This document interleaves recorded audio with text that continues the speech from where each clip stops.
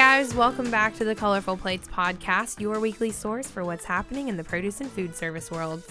Our interview this week is from Liz, who chatted with Aaron Aliotti, general manager at FreshLink for the tomato division located here in Monterey, California. Aaron discussed FreshLink's relationship with ProAct and how FreshLink is involved from vine to fork with tomatoes and more. We also have an update for you. Hurricane Dorian scraped the coast of Florida and Georgia, but now has its sights set on the Carolinas. Though we don't yet know how this will affect winter crops, our supplier partners are doing everything they can to mitigate the effects. We will definitely keep you updated on the situation.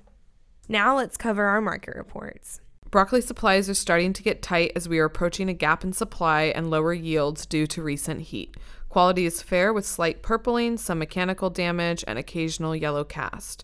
The same goes for cauliflower, as fields are coming into a gap, but the quality is good.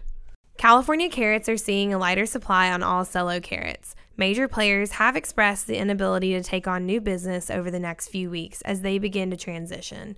Jumbo carrots are most affected. Mexico is still producing good quality jumbos, and this market will continue to increase and remain high throughout next week. Apples are still ramping up in production. There are a lot of varieties that are still not readily available and are light in volume. Golden Delicious and Fuji's continue to gap for many shippers.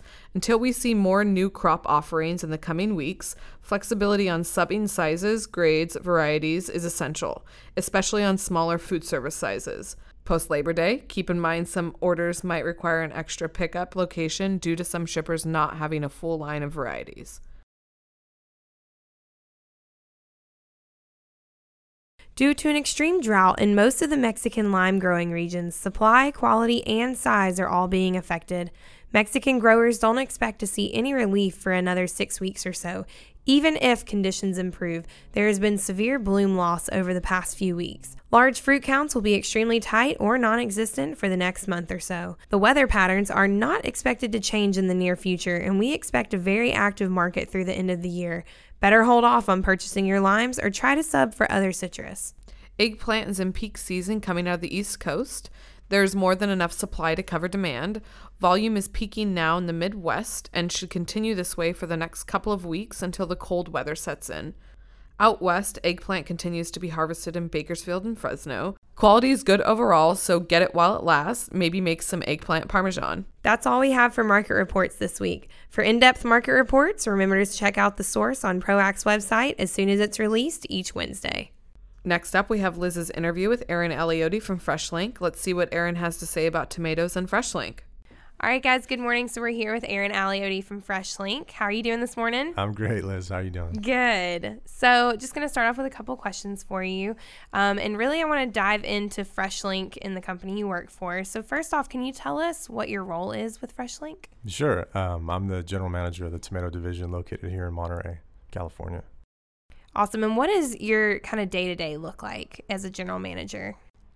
Typically, I'm speaking with our network of repackers and hothouse growers to find out what's happening in the marketplace, learning of market conditions, produce quality and availability, and then relaying that information to our sales team, and then, of course, supporting our sales team with any needs that they have. In addition to that, we're just trying to work closer with ProAct's client services division, or even chefs independently, to see what we can do to support their efforts. Awesome. And so can you give us some history behind FreshLink and what FreshLink is or does? FreshLink was born in 2011, marketing table grapes to the industry, which grew into some other commodities, stone fruit and berries. And since then, we've set up several offices, integrated offices across the United States to market dry veg. We're essentially the fresh produce supply arm of Integrated Fresh Solutions located in New Jersey. And then our sister company, Cool Logistics, handles third-party transportation for most of our business. Awesome. So lots of different things going on with FreshLink. So what is FreshLink's connection with ProAct?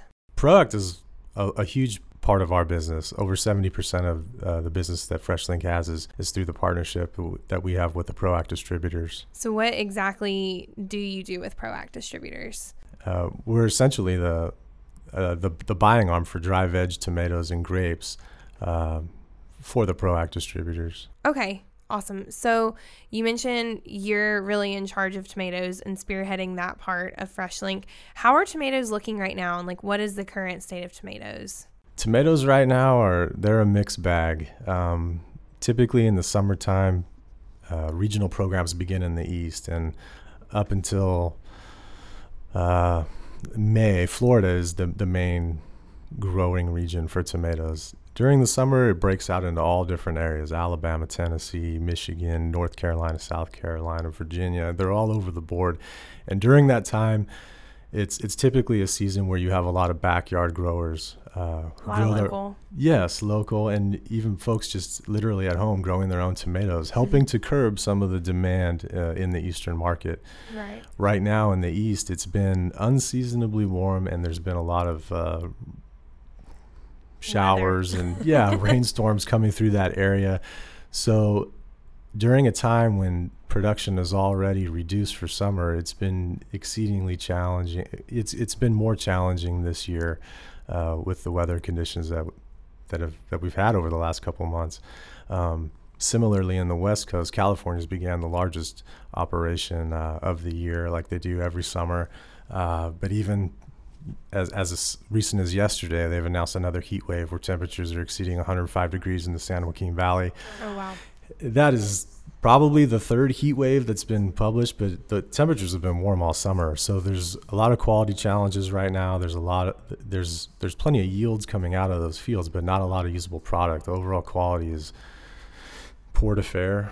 What does heat do to a tomato in that situation when you have a sustained 90 to 100 degree day for like over a week? I mean, what does that do? Sure. In addition to what it does to the tomato, there's also the effect that it has on picking operations. The labor, yeah. Anytime there's that kind of heat, the picking that's done, the labor involved, like you say, is halted. So now you have stuff that may be sitting on the plant a little longer than expected, or it's just exposed to more heat. So they're essentially being, I don't want to say cooked on the vine, but the temperature is, the tomato is a warm season crop, so it likes warm weather. As the heat goes up, the color starts to come out much sooner. So you may see the sizing of your tomatoes available go down because they're having to pick them off the vine as they start to color. They haven't had the time to mature and get big.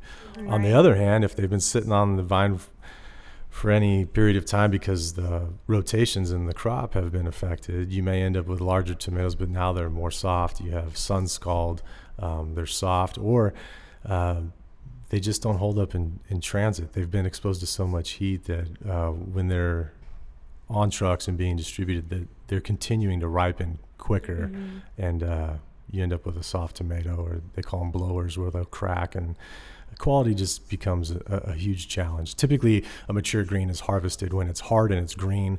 They're brought into a gas room where ethylene is exposed to the tomatoes, and then they ripen from the outside in. So you get a red tomato on the outside, but it's firm, and you can cut it with a slicer. So you may see some white on the inside. A vine-ripe tomato, it's harvested off the vine. Okay. So it's going to ripen from the outside in. So you get a red tomato all the way through, Right. But they may not be as hard, so they don't go in a slicer as easy for a food service application. So it really just depends on the application of the tomato, but overall, the heat is just is a challenge. A big challenge for you guys.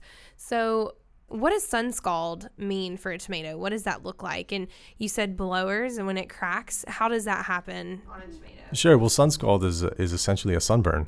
The tomato's been exposed to such intense heat while it's growing that the shoulders of the tomato will start to brown, or you'll see some discoloration.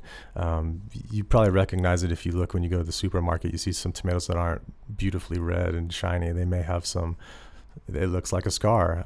In the food service application where we are shipping largely a repacked tomato, and you want that box of fruit to look uniform with a similar color and ready to display, sun scald and things like that can lead to some trouble. They're probably better used for a processing application where you can cut them up or dice them. Yeah. Are they still perfectly edible though, as they are? Sure, they're edible. It's mostly the sun scald is a visual defect. But again, when it's exposed to heat like that, the texture of the tomato may change. They get a little soft. If you're looking for a firm tomato, it's more of a challenge to find that. Yeah. And what's a blower? You said that. Is that what you said? A blower where it cracks? So a blower, you have a tomato that's harvested, it's picked, it's in the box, and then as it moves through the supply chain, whether it's exposed to more heat or even the temperature change in the truck, it'll continue, the water content inside continues to expand. The skin is thin, and they'll just crack. So the continuity of the tomato is compromised. Yeah, I've noticed that's happened on some heirlooms I've seen and stuff. I don't know why it seems like I see it more on heirlooms than other tomatoes. Do you know why that is? The heirloom tomato is just it's a delicate variety. They're very flavorful. They're so good. Yes, but again, they're typically ripening on their own, and after, depending on the color stage or ripeness of the tomato, within 2 to 3 days, the grade of the tomato can change greatly depending on the temperature that it's stored at. So they can soften on you quickly. Cool. So what kind of different types of tomatoes do you guys use? I know we talked to Bob Harper a couple months ago, and he mentioned Roma's a lot. I think Roma's his favorite tomato. Yes. How many different varieties do you guys repack? The staple of our food service program with tomatoes consists of what we call a round tomato. So that's either going to be, like we talked about, a mature green or one that's ripened on the vine. The Roma tomato, grape and cherry tomatoes, more of a snacking variety. Okay. So you also do hothouse tomatoes. Can you explain what is a hothouse tomato? Absolutely. A hothouse tomato is one that's grown under glass, so it's protected from the environment. Okay. It's typically grown off the ground, hydroponically. A lot of the hothouses will grow in coconut husks. They're able to use recycled water, contained water that's recycled, so it's more efficient. They're able to pump off heat from the greenhouse in some cases to power towns nearby, in some cases in these high-tech hothouses that are in Canada. Some of them have lighting operations to help offset the shorter days as they shrink in the winter. Crops are pollinated by insects. They're generally pesticide-free. And in some cases, they're dedicated specifically to organic produce. For the most part, the key benefit to having, the two key benefits to having a hothouse tomato is that we're seeing more in the United States, that these hothouses are going up in almost every state, and it's immediate access to the marketplace. And then the second biggest advantage is just the continuity of quality. Because it's protected, you have less of the challenges that we have talked about having in a field grown tomato. By controlling that environment, you pretty much get to use at least 90% of what's grown. You don't have a whole lot of trouble in the crop.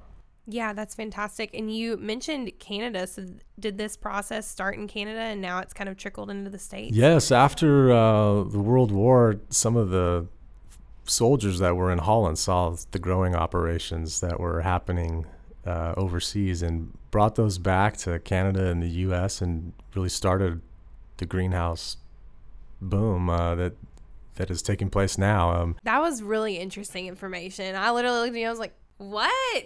That's how all this happened? and because they were effective growing under glass, it's grown to where greenhouses are on almost every continent now, even in the Middle East in some cases, as announced this week.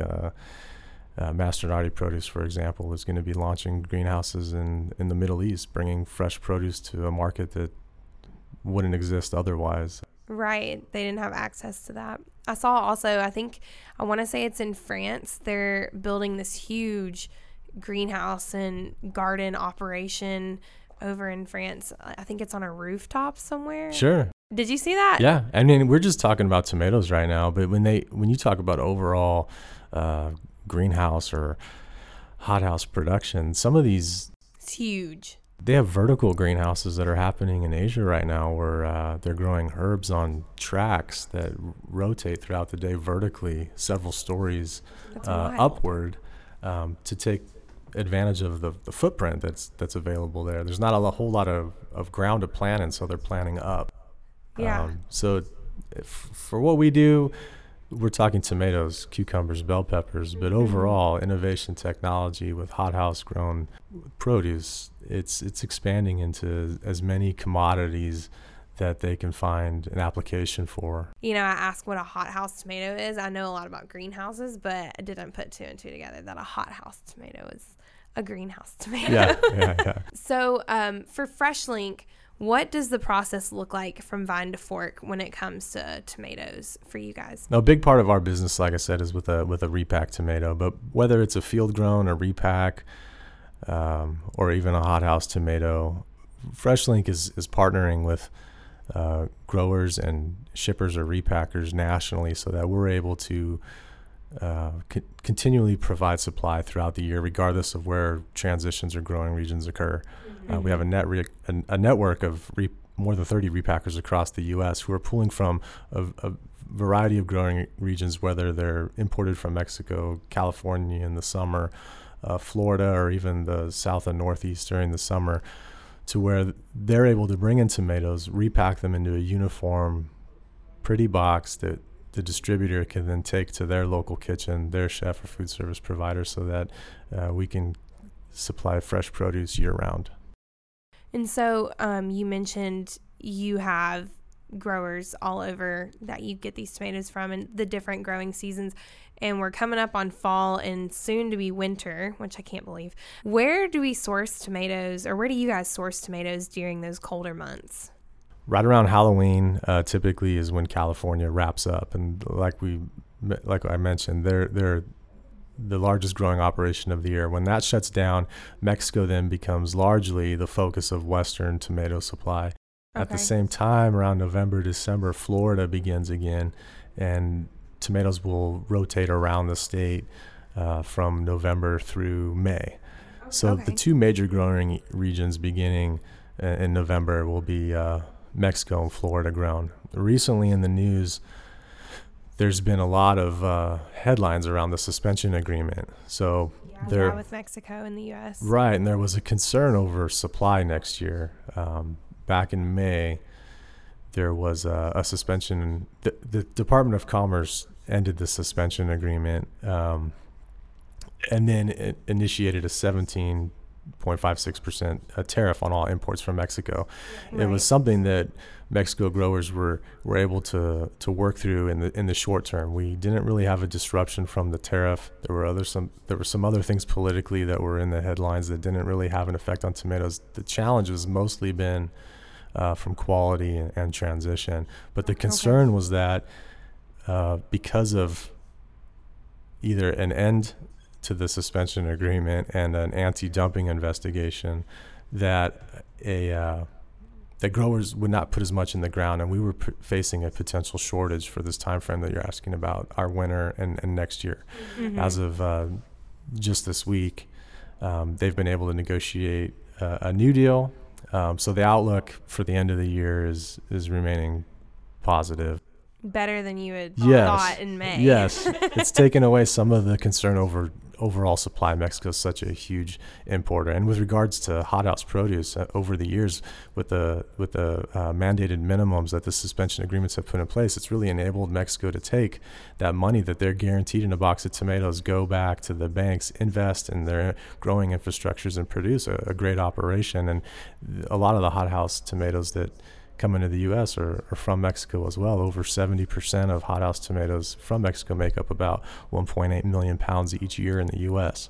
Wow, that's a lot of tomatoes. So supplies, not everybody's happy with the agreement, but the outlook is hopeful for supply. In the East Coast, we're still facing some weather challenges. Just today, we're expecting Tropical Storm Dorian to make fall over Puerto Rico. There's another storm, Aaron, actually, Erin, just behind it. It's not expected to get all the way to land, but these storms are starting to form. We're at that time of the year where hurricanes do strike. The last 2 years, we've had significant crop damage in Florida. So just going to switch gears really quick and look at, we've talked about customers and, issues we could face with sourcing. So speaking of customers, in what capacity does FreshLink work with chefs? Sure. Well, in some cases, we can work directly with a chef at a kitchen to find out the needs that they have, whether they're looking for a new and innovative item, typically a gourmet item that's grown in a hothouse. We can go and shop and find an item to bring to a chef so that he has something new on his menu, or it can be as simple as just sourcing a tomato to meet a size and spec for an application that he has in place already. From there, we either coordinate with their distributor or the chef, and in a lot of cases, we're working with ProAct to put together programs for national programs where it's brought out to many kitchens. So we're largely an extension of the buying office here to go and source produce to meet the applications that the chefs have. Awesome. And what is something you think all listeners should know about tomatoes? It can be, in regards to prep, storage, what not to do, anything, just a piece of advice regarding tomatoes. For a garden tomato, for the layperson, when you get home, don't put your tomatoes in the refrigerator. They do better on the counter. My wife likes to stick everything in the refrigerator, and after a few days, you'll start to see it shrivel up, and it'll get mealy kind of. Yeah, it doesn't look like grainy. You want to eat it anymore. Typically, tomatoes, they do better between around 55 degrees or just sitting out on the counter for a few days. But I'd say just keep them out of the fridge, and it'll be better taste and texture. So that makes me think, whenever tomatoes are being transported, cross country, even, cross from Mexico to the U.S., are trucks held at a certain temperature? Yes, the trucks are geared specifically for the freight that they carry. So a tomato typically will ride between 50 and 55 degrees. That's a lot colder than my house is, though. Yes. But when you look at some of the other commodities that the trucks are maybe riding at, they're, down and chilling some of the produce, 35 degrees, 32. Mm-hmm. But the tomato rides a little bit warmer. And as soon as they're picked, they begin ripening. They're letting off ethylene. And if they're exposed to any extreme heat, they'll begin ripening much quicker. On the other hand, if they're too cold, then they're susceptible to a chilling injury. So they like to transport around 50 degrees, store 50 degrees. They'll ripen through several coloring stages, and as you get towards the end of that color stage, a 5 or a 6, you can chill it down a little bit further to slow it down, maybe like 45 degrees, but anything longer than a day will compromise the tomato, and probably don't want to eat it. How long do you think it is from the time the tomato's picked, transported, and put in the grocery store? So, what do you think the time frame is from the field to, my plate, for instance? It can vary depending on the growing region and how far it's got to go. And in some cases, we talked about hothouse tomatoes, the operation is so efficient that it can be picked one day, and in some cases not even touched by hand. They're picked by machines, packed, transported, and shipped, so that you're eating a vine-ripened tomato within a matter of 2-3 days. It's extremely fresh. Again, it'll depend on how far it has to travel. A tomato in California that's harvested green will then be taken to a gas room, will be exposed to ethylene to help it color, and that may take 2 to 3 days, and then it goes on a truck, and the transport time can affect. Right now, California is shipping all the way to the East Coast, so it can be a week, but typically you get out to 10 days, and you're at the end of that lifespan. It's a commodity that changes quickly, it ripens quickly. There's not a lot of shelf life on a tomato. Yeah, that's very true. Okay, so in some cases we talked about how local greenhouses are popping up everywhere, and because of the immediate access to the marketplace and the quality of the produce coming out of there, it can be packed and then consolidated within a day, be transported to a distributor, in some cases be shipped out the next day. So it's just a matter of 2 to 3 days since that item's been picked, transported, got all the way to to a food service kitchen and plated. So last question for you, and a fun one. What is your favorite way to eat a tomato? I like to snack. I'm a snacking guy. I like going to the store and just buying a big tub of grape tomatoes or Meili tomatoes, so I can take them with me no matter whether I'm sitting at my desk or sitting on the couch. Yeah, I guess. Oh, you like the pop of the tomato in your mouth? Yeah, I love it. I don't want to sit there and cut a tomato, and I'd rather just throw it on top of whatever I'm eating or snack on it by itself. That's right. Oh, so you like grapes too then? You like the pop of the... I don't know. It's every time. I don't know. Something about grape and cherry tomatoes. I love them when they're like roasted or like transformed, but just straight out of the container and they like pop in your mouth. I like it. Hey, I'm not yucking your yum, you know. I like grape tomatoes. I'm not really a big grape eater, but I like berries too for the same reason. Throw them on a plate or on top of some kind of dessert or in my cereal. Not tomatoes, berries. I can get behind berries. Oh, you like tomatoes on your cereal? Right. No, I'm not there yet. No. Thank you, Aaron, for coming by the office and chatting about tomatoes. We look forward to speaking with you again soon. Just to let all you out there listening know that we will be on a hiatus for the next few weeks, but we will be back the first week of October with a fabulous interview with chefs Jeff Steelman and Chris Windus from HMS Host, one of ProAct's awesome customers. And that's all we have for this week. If you haven't already, go give Colorful Plates a follow on Facebook, Twitter, and Instagram for recipes and more. Remember to subscribe on iTunes or Google Play. We'll be back soon. Stay fresh.